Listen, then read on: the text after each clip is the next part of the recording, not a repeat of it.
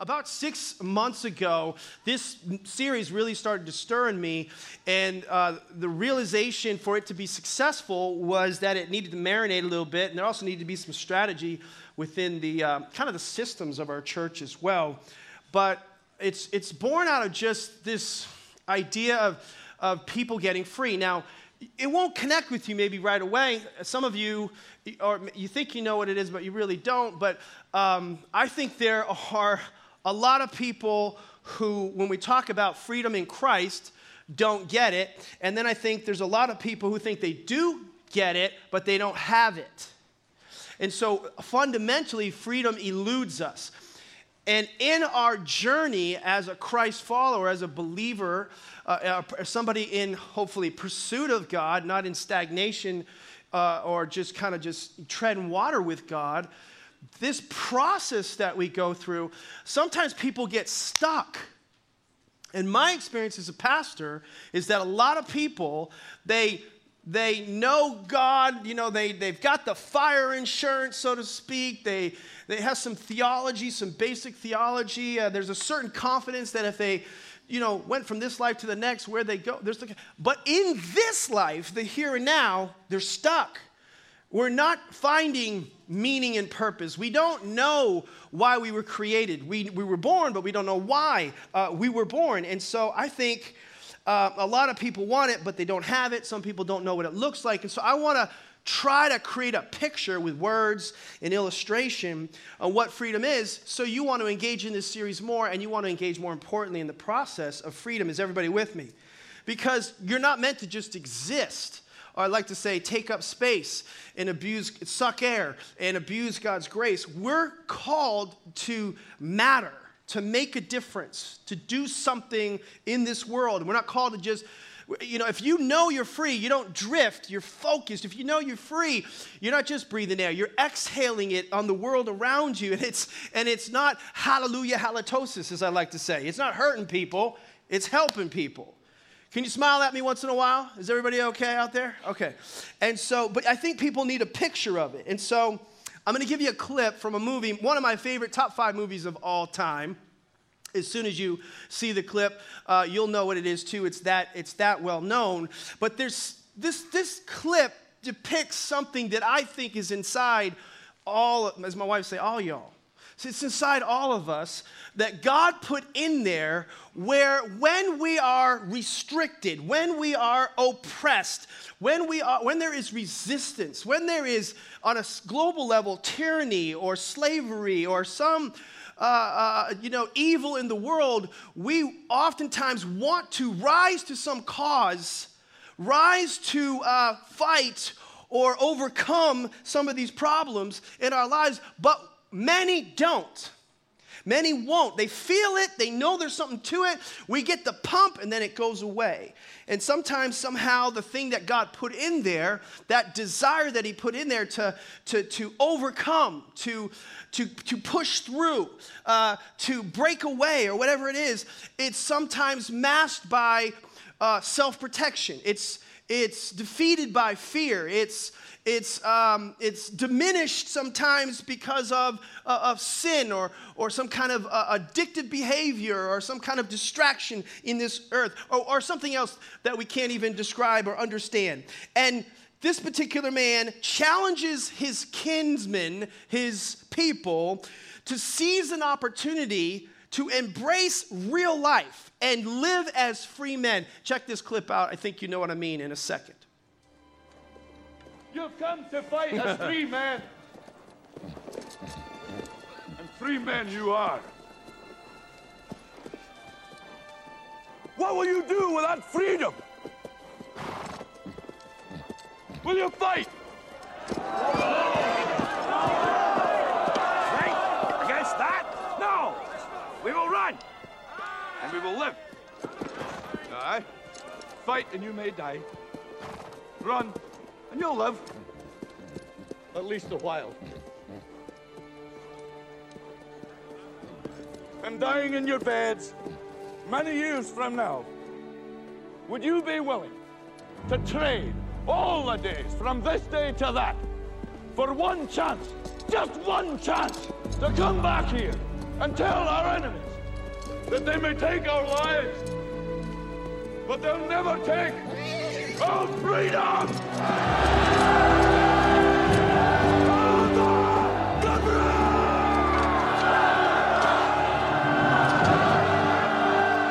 Every time I watch this clip, I kind of get my blood starts to boil, testosterone starts to rise up inside of me. I need to punch something, push something, do something. You know, and I remember the second or third time I watched this movie out of the 25 I probably watched it, you know, I'm by myself and I'm like yelling freedom and, you know, and practicing this speech. I could do it by heart. But my challenge to you is similar to the challenge that he presents to his kinsmen.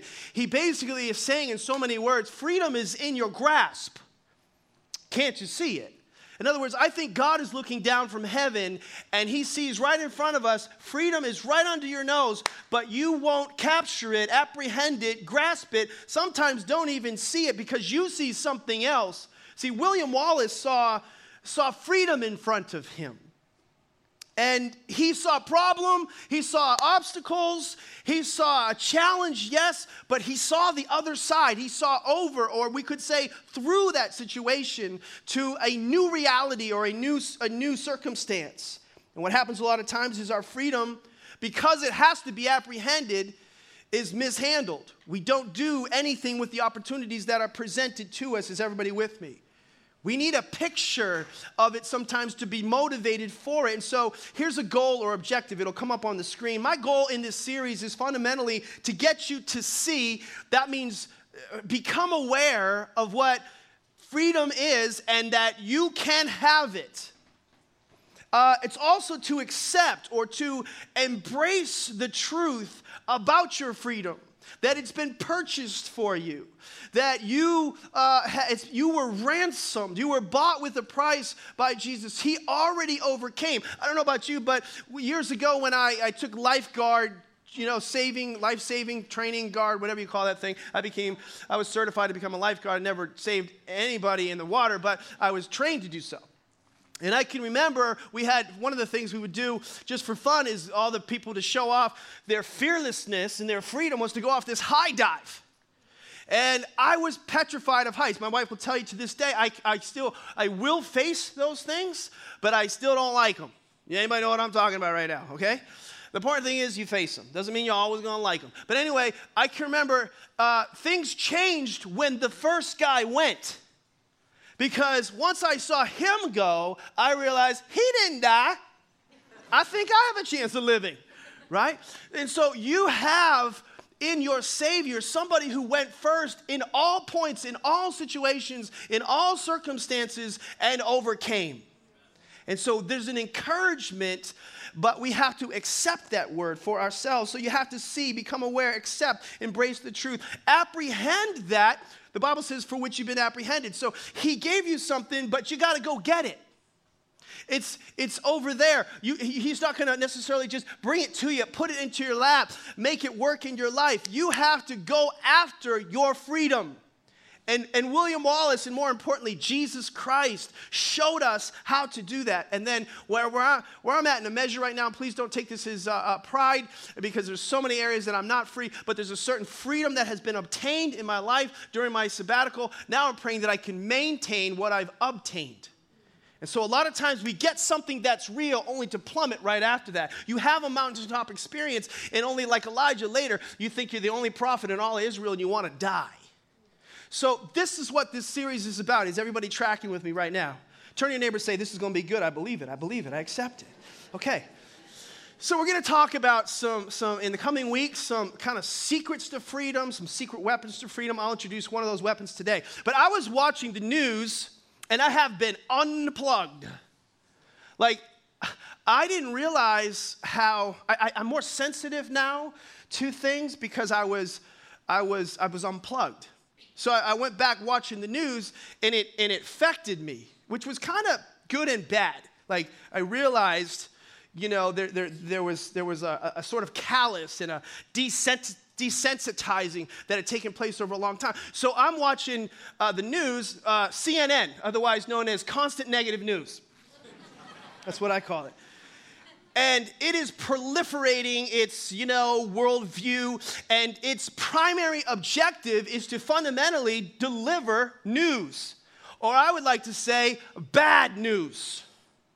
I mean, it is just escalating year after year after year after year. It seems like month after month, more and more bad news. Does anybody know what I'm talking about? And it produces, or the volume of it, a certain hopelessness and helplessness.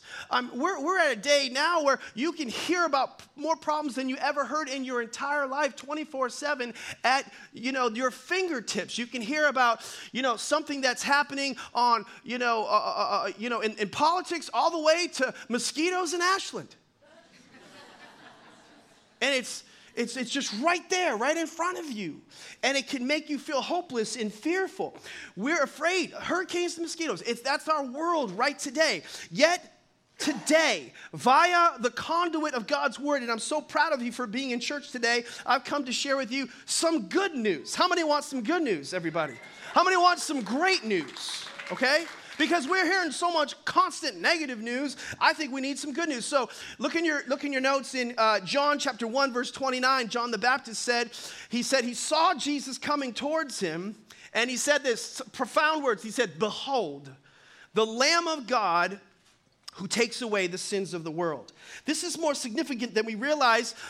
John the Beloved, another John, in Revelation chapter 12, verse 11, and this is really our key text, he said this, he said, "And they," this is talking about believers, "overcame him," that's talking about Satan, our enemy, our adversary, "by the blood of the Lamb and the word of our testimony, and they loved not their lives unto death." So this Lamb of God came to take away the sins of the world, paid for the penalty of our sin. But the Lamb of God, or the blood from that Lamb, does something for us we'll talk about a little bit more. But it enables us to be what the Bible uses as a term that we should become familiar with as Christians and embrace even more importantly, and that is, it uses the term overcomers. Now, sometimes this is not taught or taught enough. We're called as Christ followers on earth not to just wait till he comes back, just hang on, just tolerate, just pray in corners, us four and no more. No, we're called to overcome. That means when there's a problem, we have to come over it. We don't get swallowed up by it. We're not drowned underneath it. We go over problems. Can I have an amen out there?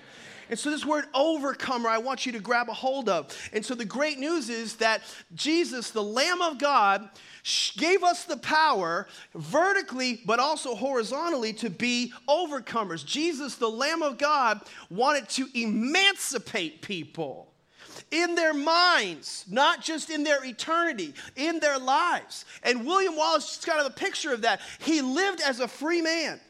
In fact, later on in the movie, he dies on his deathbed. He's pinned to like a cross. You can see it in the movie yourself. And he's about to be decapitated. And all these people are praying mercy for him. And this religious man comes up with lies and says, you need to renounce, you need to repent, you need to beg for mercy. It's a terrible scene where they're trying to twist his mind, even at the very end, to get what they wanted. And his final breath, William Wallace yells before everybody in the entire crowd as he goes from this life to the next, "Freedom!" And he said it louder than that, but I don't want to lose my voice and sound like Bryan Adams in the third service. But his whole life, fundamentally, he lived as a free man. And he's basically saying, better to not be the walking dead than to live as a free man every moment that you're alive. And many people in this room, in many moments, minutes, months, sometimes even years if I accumulated them, I have not lived fully free and fully alive. And that's what this series is about. And I hope you guys are for that. See, we live in a world bound by sin where people rely on everything and other things besides God. God was meant to be the one you depended on and relied on. And yet, we don't realize sometimes or accept we're in bondage is the word, or slavery to certain things, or we're not fully free. No, I'm not. I'm free. Well, that's what believers said to Jesus in John chapter 8. And he said, we're the sons of Abraham. How could you say we're not free? In that very moment, they were enslaved to the Romans. See, the thing is, we're deceived sometimes. We don't want to believe. We don't want to face the fact that there are areas in our life that we're not free. Yet I would say to you, if you can't go to bed at night without alcohol, there's a certain level of bondage in your life. If you can't pray for 5 minutes without falling asleep, there's a certain amount of bondage in your life. There's a certain lack of freedom. Derek, if you can't have peace in the midst of traffic and you lose your cool, there's a certain amount of freedom that you're missing in your life. Is everybody with me? If you can't go 10 minutes without looking at your phone, you're in bondage. Okay? If you can't, I know so many women and so many men who can't live alone, and they go from one person to one person to one person, and God's trying to make you whole and complete and entire. That's just showing you're in bondage. That's not going to meet your need. Your need is only met in Him. If you can't get through a day without looking at pornography, you're in bondage. And if you have this unexplainable addiction to caramel macchiatos, you're in bondage. I'm going to get you somewhere in this room. All of you. Why? Why are there so many types of bondage being hurled at us? Because the enemy of your soul knows that the most powerful person on the planet is not the strongest, it's not the most wealthy, it's not the most famous, it's not the one who has armies at his disposal. The most powerful, this is in your notes, your big idea, the most powerful person on the planet, I'm spitting up here, so there's some Holy Ghost in this message. The most powerful person on the planet, it's all those P's, is a person who is set free by the blood of the Lamb, Jesus Christ. You live different when you're set free. You play by a different set of rules. You see the outcomes differently. You see the odds that are against you differently. You see the circumstances through a different lens because you're free. It's opportunity, not a problem. It's a relationship, not a restriction. Everything's different when you're a free person. And as a believer living like that, it's liberating to live like that. When you're not in need of someone's approval and you don't have a fear of man, but you have a holy fear of God, it's freeing. It's different. William Wallace, again, he just modeled this. But Jesus Christ was the best example of this of all. So I want to give you 5 characteristics of freedom super fast. This is to motivate you. Write this down if you're taking notes. And if you're not taking notes, as I haven't said in a long time, go ahead and take notes. Okay? The characteristics of free people is they are, I would say, ordinary without any supposed superpowers, but they can do what others can't do. Free people can do what others cannot do. Moses had a certain level of freedom, and that's why he was able to step into Pharaoh's court and say to an authority, let my people go, because he was submitted to a higher authority. Joshua was able, as a free man, to go into the promised land and at a later point in time say, as for me and my house, we will serve the Lord. I don't know what you're going to do, but we're going to serve the Lord. David was a free man, and really as a young man, faced a giant that many of us would have run from or never even considered facing. And he said, you come at me, giant, with a sword and a spear, but I come to you with the authority that's in the name of the Lord of hosts. See, free people are different. The three Hebrews that were thrown into the fire because they would not bow. Why? They were free. They wouldn't bow. Elijah, how did he stand before all the prophets of Baal and call down ultimately fire from heaven and later have the audacity to call rain down from heaven? Because he was free. Oh, I don't want to believe all that stuff anyway. That's just some cool stories in the Bible. Okay, well, our founding fathers in recent years were free men who said, we hold these truths to be self-evident, that all men are created equal, endowed by their Creator with certain inalienable rights, and among these are life, look at this, freedom, and the pursuit of happiness. Abraham Lincoln, it was a free man. who confronted the evil of slavery without malice toward anyone and charity towards all. Martin Luther saw a nation, and believed one day we could all live as one nation where we would not be judged by the color of our skin, but the content of our character. And of course, Jesus Christ, the ultimate expression of freedom 2,000 years ago, hanging on the cross, freedom incarnate, basically died so you and I could all be free today. Can we give the Lord a hand clap for that truth and for that reality? Amen. What I think happens sometimes is we forget. Sometimes we never knew in the first place. I think we don't realize the great news is that you can be free, not just from the consequence and penalty of your sin, but you can be free to live not in bondage to it. No ball and chain. You don't have to just get out of jail and go to heaven. You can get the jailbird out of you and live like heaven on earth. God wants that for you. Revelation 1:6 says you can be free from a life of sin. 2 Timothy 1:7 says you can be free from the torment of fear. Some people, they can't go away. They can't get on a plane and go on a vacation with their family or on a mission trip to a foreign land because of fear. That's bondage. God wants you free from that. That's not his plan for your life. Some people can't help other people because they're filled with condemnation and guilt about their past. And Romans 8:1 says you can be free from the sentence of condemnation on your soul. And so when you accept this and apprehend, I would say devote yourself to this, your life will be progressively never the same again. It gets better and better, like fine wine. See, but the Bible says those that are born of God do not make a practice or continue to sin. It's a progressive tense that is basically saying those that know who they are behave differently in what they do. In other words, right standing with God is what produces right behavior. The more you accept who you are in Christ, the better you behave and act like a Christian. Is this good preaching up in here? Or are you guys just, I don't know, where you at? What's going on? Talk to me once in a while, okay? So between now and heaven, now and then, is this journey that we're on.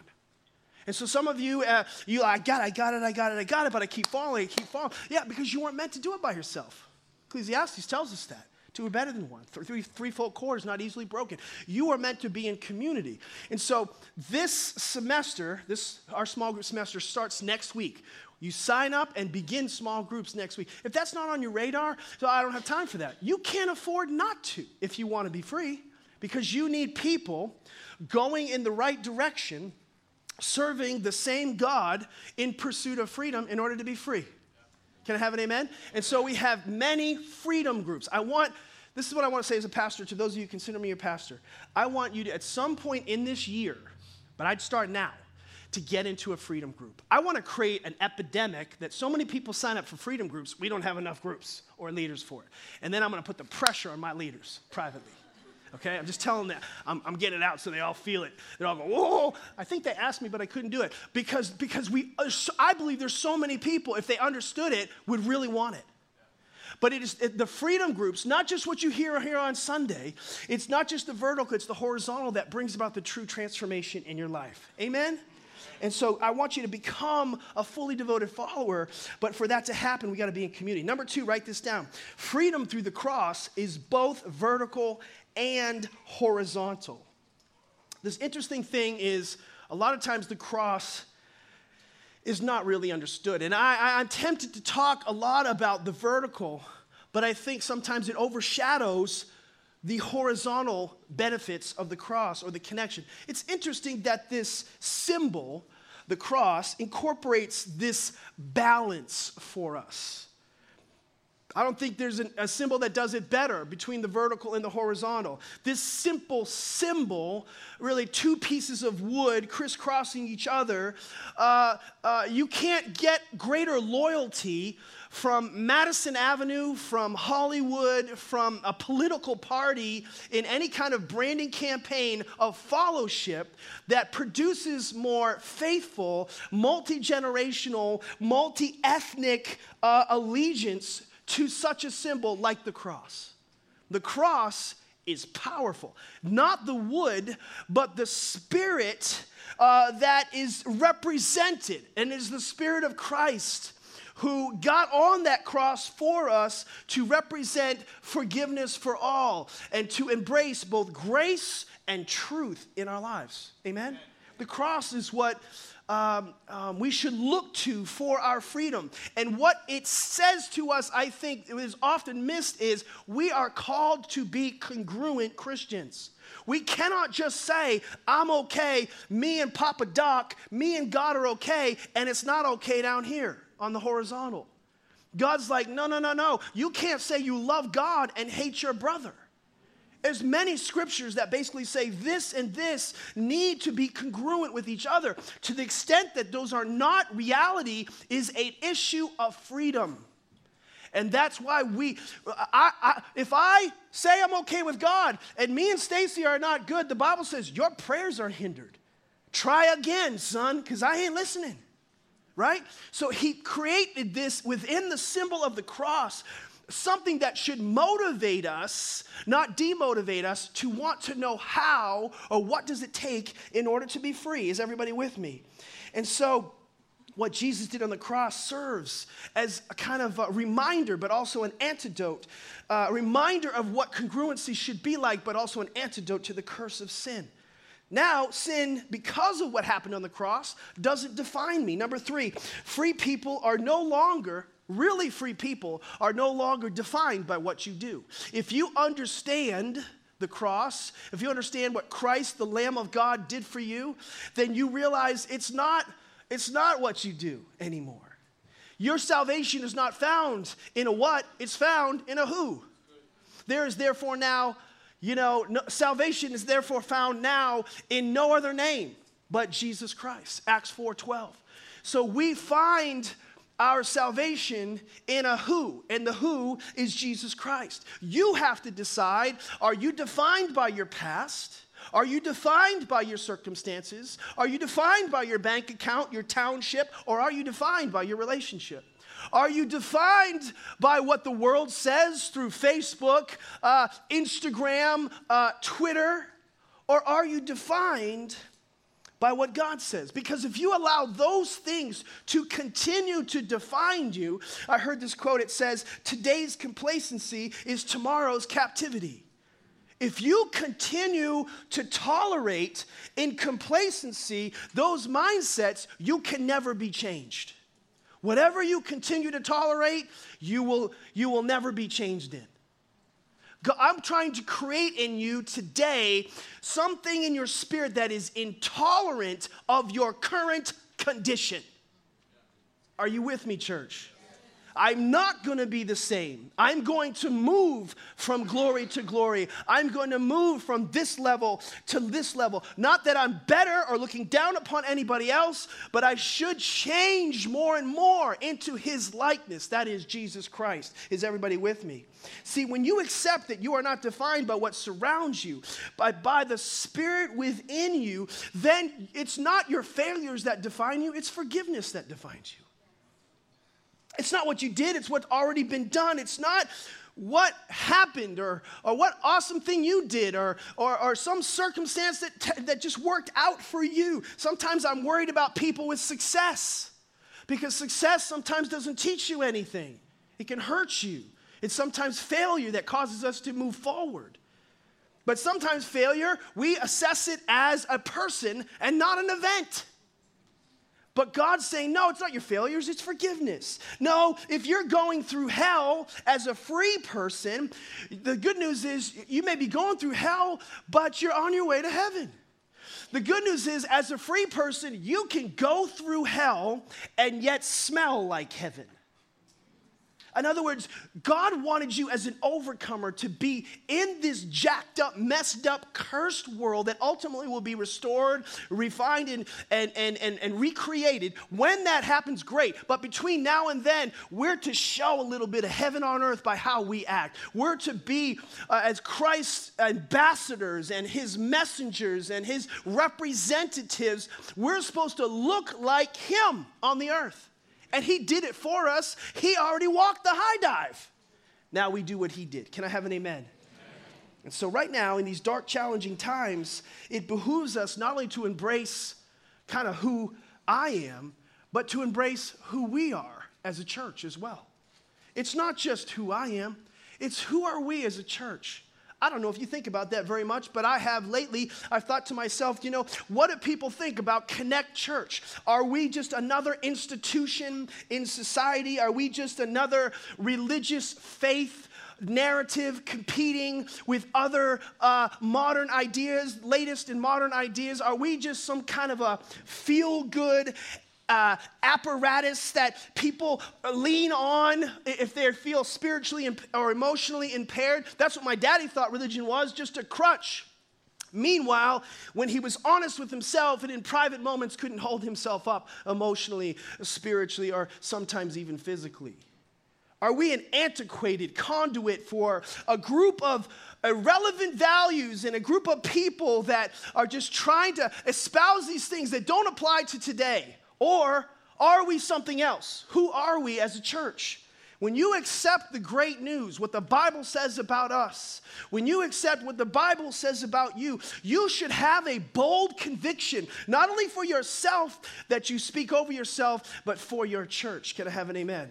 I'd like to challenge you. Would you stand to your feet? I'd like to lead you in a confession. If you call this your home church, you don't have to stand, but I'd like to lead you in a confession because I don't know the last time you spoke something out loud, but I think there's power in our corporate worship, and there can be power in a corporate confession.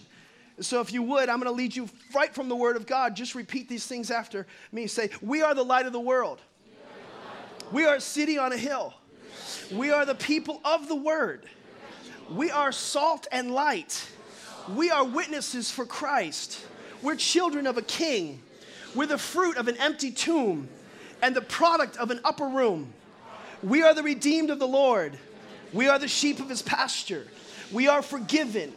We are called and chosen. We are worshipers. We are world changers and history makers. And we don't go to Google before we go to God. And we won't go to the phone before we go to the throne. We don't trust in chariots and horses, but we trust in the name of the Lord our God, because we are the church of Jesus Christ, and the gates of hell will not prevail against her. Come on, let's give the Lord a big praise for that. Amen. You may be seated. You may be seated. Doesn't that feel good to have a confession as a church? Remind yourself who we are, not just who you are. And with respect to all nationalities and represented in all the different types of people that we have here, but also online as believers. We are not just black and white. We are not just Asian, Hispanic, Latino. We are not just Baptist, Lutheran, Methodist, Pentecostal, Charismatic, Automatic. We are born again, blood-bought, blood-washed children of the living God. Can I have an amen? That's great news. I told you there was some good news today. Amen? And so if you've ever gone through, if we're going to be overcomers, you have to recognize sometimes the storms you've been through. If you've ever been through kind of a storm in your life, would you raise your hand? Have you ever been through and overcome one? Good. Okay, if you've ever gone through a storm or problem and you've overcome like big problem. I'm not talking about like a migraine and a cold latte, okay? I'm talking about big problems. Anybody, if you've done, raise two hands. If that's you, two hands. Yeah, okay. All right, if you've gone through so many problems, you can't even count them, then I'd like you to raise two hands and raise your neighbor's leg. Just do that right now, if that was you. Okay? All right, that's a lot of you right there. How many, if you've gone through so many problems that if I Googled your name, the National Hurricane Society would come up and you would be in first place over Dorian. If that's you, okay. Nobody thought that was funny. I thought that was funny. Okay. See, you have to accept that when you become a Christ follower, you become a part of this overcoming life that you're called to. When you become a Christ follower, you immediately become a card-carrying member of the no weapon formed against me. Greater is he who is in me. If God be for me, who can be against me? Overcoming club. That's what you're a part of. I want to educate you that that's what's coming, okay? Have you joined that club? Now, some of you say, I joined the club. Yes, but you're like me when I got my AAA membership renewed for the 11th year. I never knew all the benefits. The first time this year I pulled the thing up, I'm like, are you kidding me right now? You got to be kidding me. I bought it for all my kids for years, and I've been cashing in on any of those benefits. Many people are living their Christian lives, part of the membership, but not experiencing the privileges and benefits of what it means to be a part of the children of God, the army of God, the freedom group of God. Amen? Write this down if you're taking notes. Free people realize you have to go through in order to get to. You have to go through in order to get to. You have to, there's a promise, but there's always going to be a problem before you get to the provision. And we just don't like problems. Anybody here like problems? Everybody hates problems. You know, before my sabbatical, there were so many problems before my sabbatical. I think I felt them more. They weren't necessarily more, but I was feeling them more. I mean, I started picking up my phone. I'm like, forget saying Frye residence. I was just like, you know, crisis center. You know what I mean? Like, it was just, I knew on the other line it was going to be a problem. Problem. And it was getting me down. It was getting my dauber down. I mean, I'm in a virtual small group, and I had this guy, his name's Luke, and he calls me Pastor Derryck. I'm like, just call me Derryck because we're just in a group. And he says, have you noticed how things keep getting worse? I mean, since we've been meeting, things are getting worse. I was hoping for a reprieve from all of this. First of all, I was like, I didn't know how to take that. Secondly, I told him, buddy, Luke, you need to get over that. Here's my advice. Things are going to get worse. He goes, thanks a lot. Could you be more positive? I said, I'm positive. Things are going to get worse. See, some of us don't want to accept when you're part of the Overcomers Club and you're in this world until ultimate reconciliation takes place and God restores everything back to zero. Until that happens, it's going to get worse. So you have to understand this reality that you're going to have to go through some things to get to some things. But if you embrace the character, you read Romans 5 on your own, but if you embrace that, there's a benefit that comes out of this. People who realize this in the Bible, there was always reward on the other side. Joseph said, after coming from the pit all the way to the palace in Genesis 39:50, he said, am I not in the place of God? In other words, back there, it stunk. It was terrible. But now I look back and I got out of the pit and I got out of the prison and then I got out of Potiphar's house and here I am now in the palace because I'm in the place of God because I realized I was called to be an overcomer. Amen? So PD, you're saying that if I accept what Jesus did for me, I'm going to have a lot of problems. Yes, you're starting to get at a point now. Okay? So the Bible says in Revelation 12:11, this is kind of our theme text, and I got to accelerate this reality, this revelation. But it says, there's kind of three things you want to see in this. It says, they, believers, overcame him, Satan, by the blood of the Lamb and the word of the testimony, and they love not their lives unto death. So these believers, by the way, were not testifying to other believers in a small group. So when you see that word testimony, it's not we're just sharing cool stories, kumbaya stories in a small group. No. That testimony was to the enemy. So when you face, and you should face, your enemy face to face sometimes in battle, because by the way, we're in a spiritual battle. Oh man, I could just go off on this. You know, somewhere between the third heaven and the first heaven. By the way, that means there must be a second heaven. The Bible actually uses the term third heaven. That's when you're in the presence of God. First heaven is the physical realm in which we're in right now. But then there's this second heaven where all these principalities and rulers of darkness, and the Bible talks about this in Ephesians 6 and other places. We don't wage war as the world does. There's a spiritual battle that's taking place in heavenly realms, speaking of this second realm. And while that battle is taking place between you and I, that's where we face our enemy with the blood of the Lamb, the word of God, and our testimony. Is everybody with me? Are you tracking so far right now? Okay, so there's this weapon that God wants you to exercise, but you have to understand these three words. Now, before I give you them, let me flesh it out with a story. Years ago, my daddy, I got to do this fast, so you all checked in? So my dad, before he was a Christian, was an atheist. Wife-beating, camel-smoking, bourbon-drinking, angry, two-fisted atheist who met Jesus. Only Jesus can change somebody. Who is that kind of person? I saw it. It was a real deal. Changed my life too. But I can remember that before he came to faith, he would look at people of faith and say, well, that's just a crutch for weak-willed people. But when he was by himself alone, and he faced himself in the mirror of life, so to speak, he realized he couldn't overcome many problems: depression, purposelessness, lust, pride, anger and rage, all these things.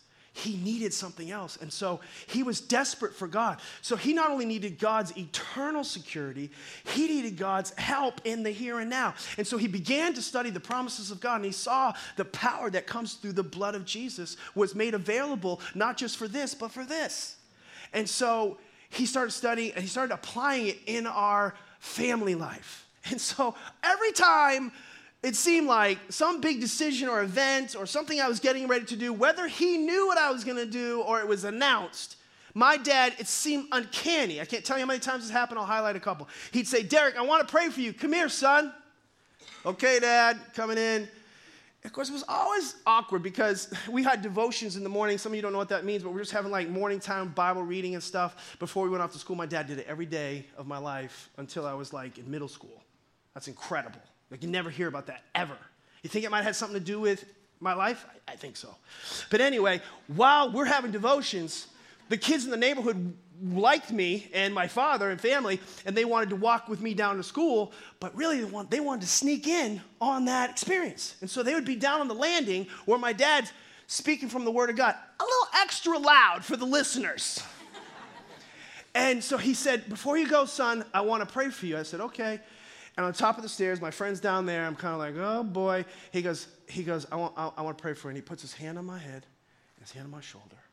And he says, Heavenly Father, cover my son with the precious blood of Jesus. I pray that you protect him from all evil, and may the promises and plans of God be fulfilled in his life in Jesus' name. And then he sent me off. And I'd walk off. I'm like, awkward. Hi, guys. And they're looking at me like, what was that? I'm like, can we talk about it later? Anyway, skip ahead, years later. Don't know the effect of that. 17 years old, I get the greatest gift any son could ever get on his birthday. My dad gives me a new car. It wasn't a new car, but it was a used car. He promoted it like it was a new car. But it was a 1979 Volkswagen Scirocco, black, premium sound, sport wheels, a little bit of fin on the back, 5 on the floor, because he taught me how to drive stick when I was like 9. And I'm so excited. I'm like, you're the greatest father in the world. Cool, you're going to be able to drive this to school. That sounds awesome. Go to bed that night, couldn't sleep. Next day, wake up. I'm looking for the keys because I want to be to school early for the first time in my entire life. Can't find the keys. All of a sudden, I go to the kitchen, and I see them dangling in his hand. I'm like, Dad, you're the greatest. And he goes, wait a second. I go, Dad, have I told you how much I love you? And, I mean, who would do? I mean, the insurance alone, I'm not going to be able to drive the car, am I? And he's like, no, I'm going to let you drive the car, but first I want to pray for you. Put his hand on my head, put his hand on my shoulder. He said, Heavenly Father, cover Derek with the precious blood of Jesus. Lord, I pray that you keep him from all evil, protect him from all evil and all harm. May no injury, accident, provocation come his way, and fulfill your purposes in his life. In Jesus' name. Whew. Skip ahead. I'm 21 years old. I'm in college. I'm coming back to my dorm room. I'm 1,000 miles away from my parents. I'm going because I want to get a message from some girls that I'm hoping to connect with later with a couple of guys. And we don't have the best plans that night, but it's going to be fun. Beep! Son, it's your father. I want to pray for you. Put your hand on your head and on your shoulder. Heavenly Father, I plead the blood of Jesus over my son, and I pray that you keep him from all evil, protect him from all harm, from all ungodly choices. And Lord, fulfill your purposes in his life. In Jesus' name, amen. Thanks, Dad, for ruining my night. Skip ahead, years later, I'm driving down Cedar Street in Ashland, and I'm thanking God. I'm just, I'm on my sabbatical, and I'm having these moments with him, and it's just so awesome.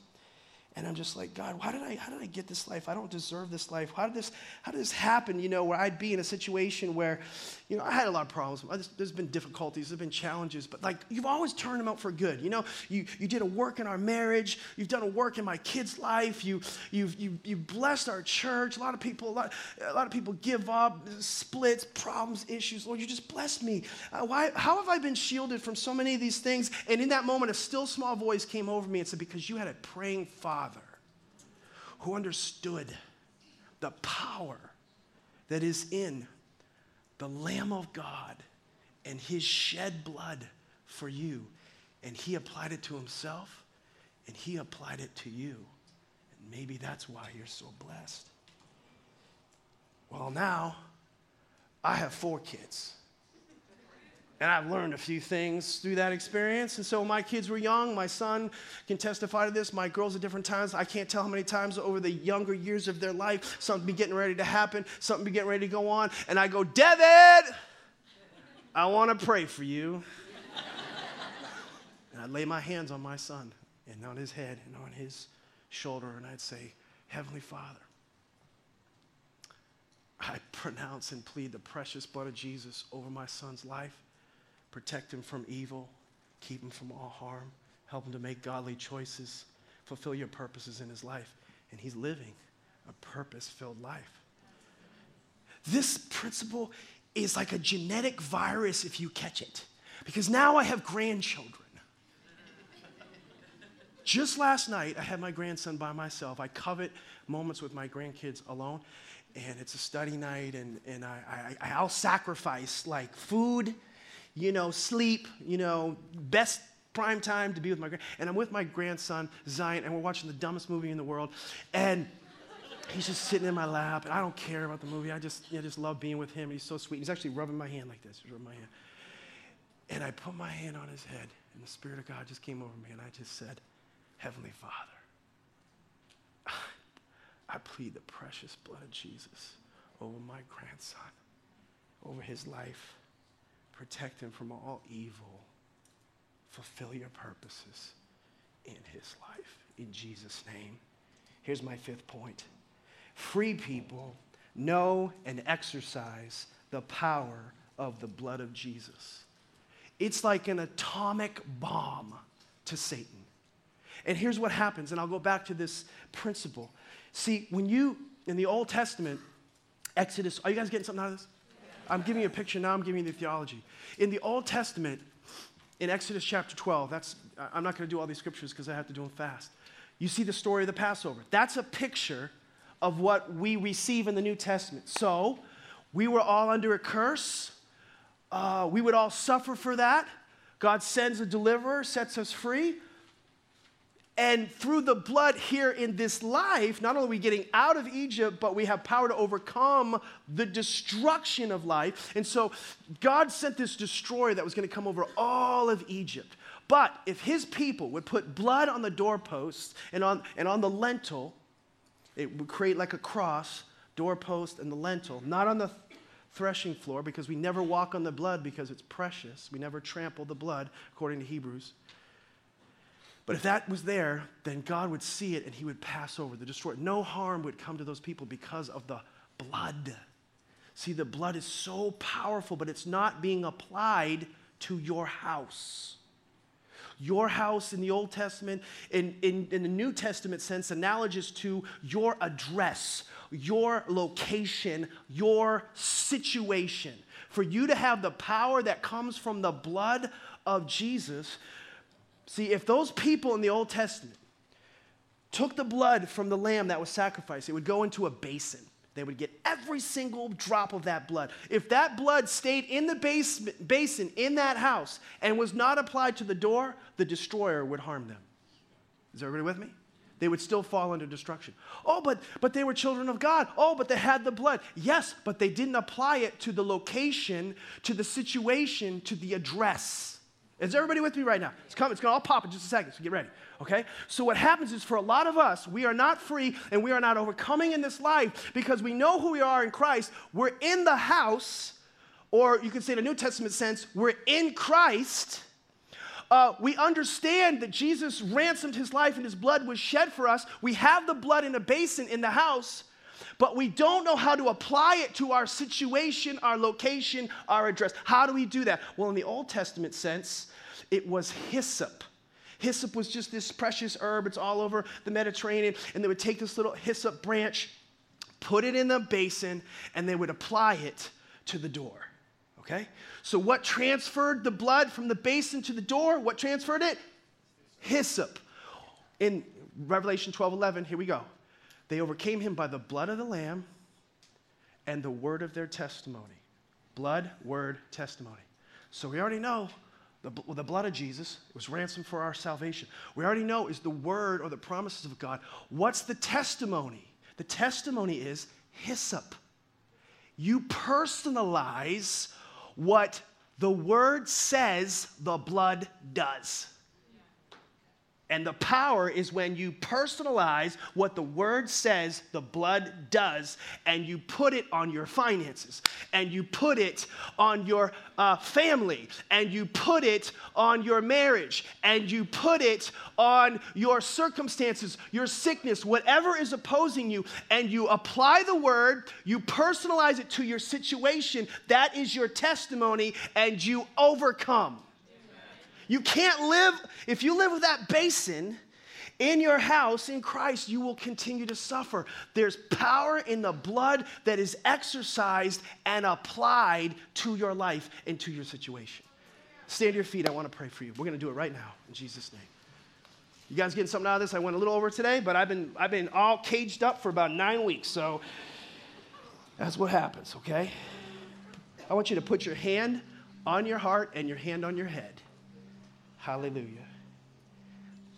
Lord, it's a little weird, but like a spiritual father, as your under shepherd, I pray a general prayer over every single person in this room. Heavenly Father, I pray that you would cover these people with the blood of Jesus, the precious, efficacious, perfect blood of Jesus. Life is in the blood. The life that they deserve, the life that you have for them, the life that you want for them is in the blood of Jesus. I apply that by faith right now to every single person. Lord, protect them from evil, from temptation. Deliver them from all harm, injury, and accident. Lord, because they're part of this spiritual family, they are covered and they are protected, Lord God. And I pray that you fulfill the purpose of God in their life, the thing that they were called and destined to do, that my daddy spoke over me, and I spoke over my son and my grandson. Lord, you speak over them right now, that you have a plan and a purpose for their life, and they can't see it or have it until they're free. And I pray, Lord Jesus, that in the coming weeks, they would become ever increasingly more hungry for that freedom. They'd have an intolerance for living the same way. Lord God, they would walk and live and move and breathe in relationship with you, and they find total and complete freedom. And I thank you, Lord, for the blood and the power that's in the blood, and we receive it by faith in Jesus' name. Now you can put your hands down, your eyes closed. If you're here today and you've never accepted what Jesus did for you, you're in this unusual service, but yet somehow, some way, God is knocking on the door of your heart. He's tapping. Listen, sir, ma'am, boy or girl, I've been there. Many people in this room have been there. Don't resist the Holy Spirit. There's no promise of tomorrow that you can have that opportunity again. Freedom from your sin and life everlasting is right in front of you if you would but seize it. All I'm asking you to do is let me lead you in a confession and in a prayer. But first, I'm going to ask you in faith to raise your hand and say, that's me. Just raise your hand and say, that's me, Pastor. I don't want to leave. I don't want to go another day without that certainty. God bless you. God bless you. Yes, sir. God bless you in the front there. Anybody else? Good and high. So I don't miss you. Thank you all. Be courageous. Thank you, sir. God bless you. Thank you in the back there. God bless you. So awesome. So awesome. Thank you for your courage. You can put your hands down now. Church, would you join these people and pray with them? Say, thank you, Jesus, that whom the Son sets free is free indeed. I pray that you set these people free, set me free from the penalty of sin because of what Jesus did for me on Calvary 2,000 years ago. I receive by grace through faith salvation for me, and I will never, never, ever be the same again in Jesus' name. And everybody said, amen. Come on, let's give the Lord a big hand clap for his word.